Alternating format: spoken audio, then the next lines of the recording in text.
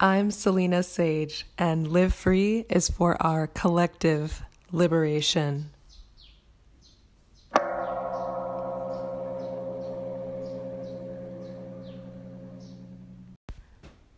Namaste and welcome. Today is September 11th, and if you are American, this is a solemn day because of the innocent Americans that we lost on 9/11 from the horrific crashing of airplanes into the World Trade Center. And it always brings back a flood of memories because I was living on the East Coast at that time, about 45 minutes from where two of the airplanes went down.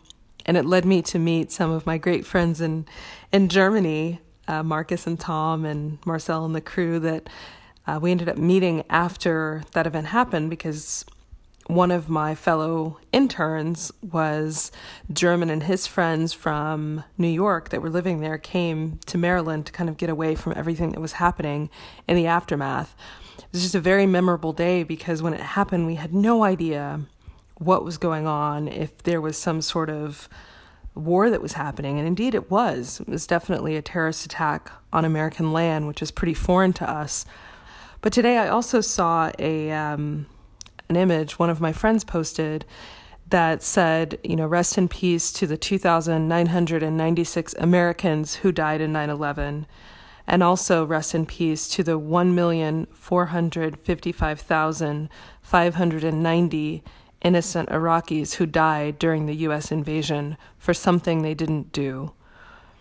And that really made an impression upon me because,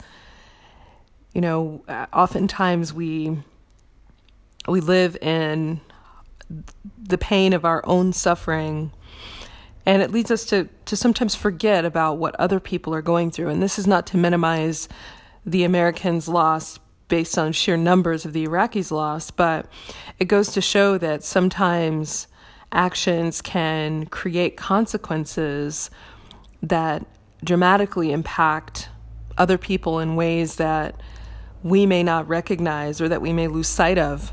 And this image brought to mind a dear friend of mine who I came to know as Uncle Jay and his wife, Sarah, that worked in a mall that I used to visit. They actually had a cart that was like for snacks and goodies in the mall near the kind of like a level down from the movie theater near where I used to get my eyebrows threaded by a dear friend there. And they were Iraqi. And I remember when I first met Uncle Jay, he didn't want to tell me where he was from.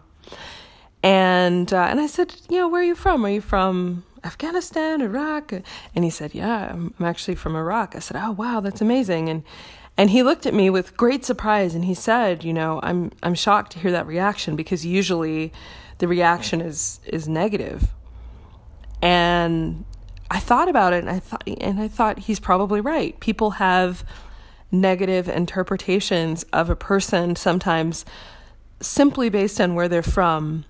And all this kind of culminates in a book that I'm reading now called Caste: The Origins of Our Discontents by Isabel Wilkerson.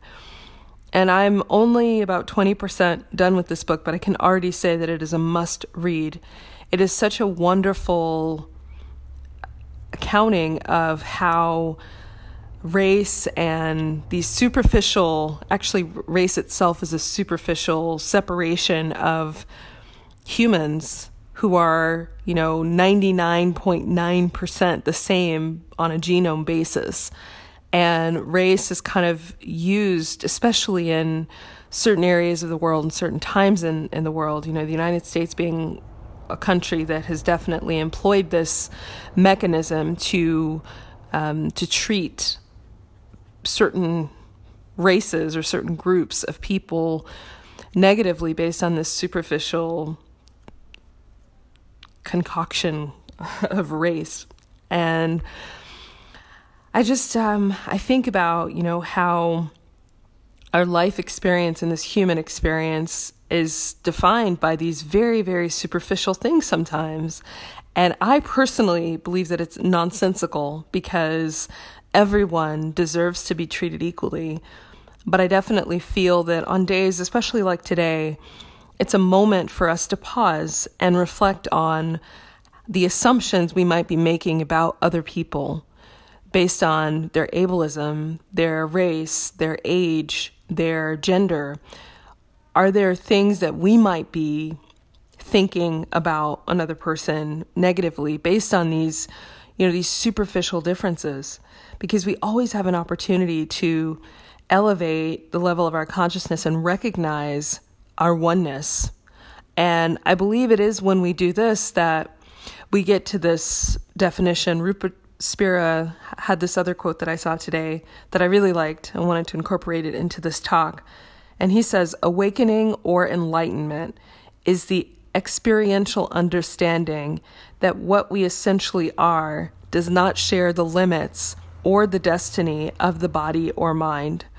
And so I think when we recognize our oneness with everyone, when we want everyone to enjoy life and be fulfilled and not create these negative and detrimental separations based on these superficial things like race or gender and all of those other things I mentioned before, we somehow raise our own vibration because we're getting closer to the truth. And that ultimate enlightenment takes us beyond even the concept of the body, which is our first association and attachment.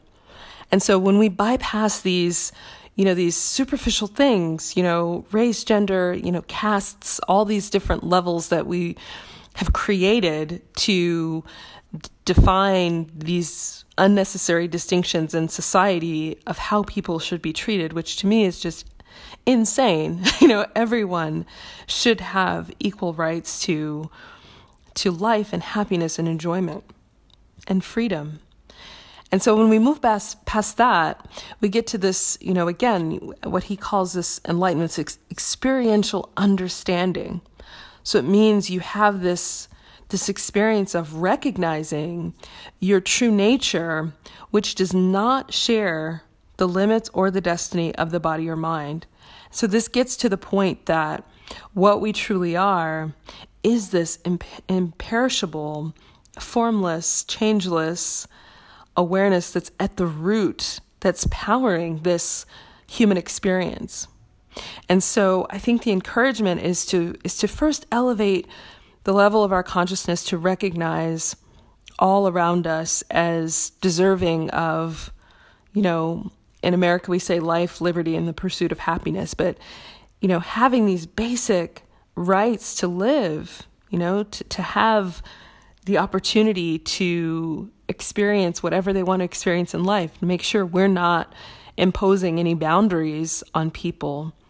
It's not saying to a girl child that she can't play with trucks or can't wear, shorts, or all of these really stereotypical things we have in society sometimes, in which we have historically had, that limit these ridiculous, superficial distinctions, recognize our oneness, and then get to this place where we even go beyond this confining body form.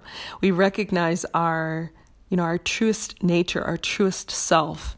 And so on today and every day, I definitely want to honor all innocent lives that are lost for unjust causes. It's something that in this human experience, I don't think I will ever understand or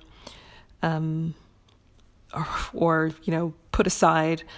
But I think as we then, elevate our collective consciousness and move past those superficial things, we can unify as one.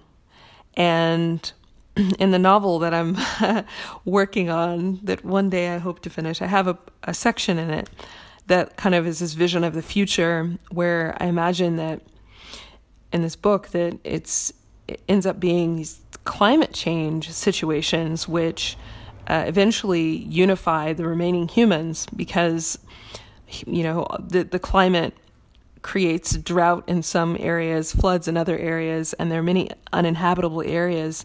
But the people come together.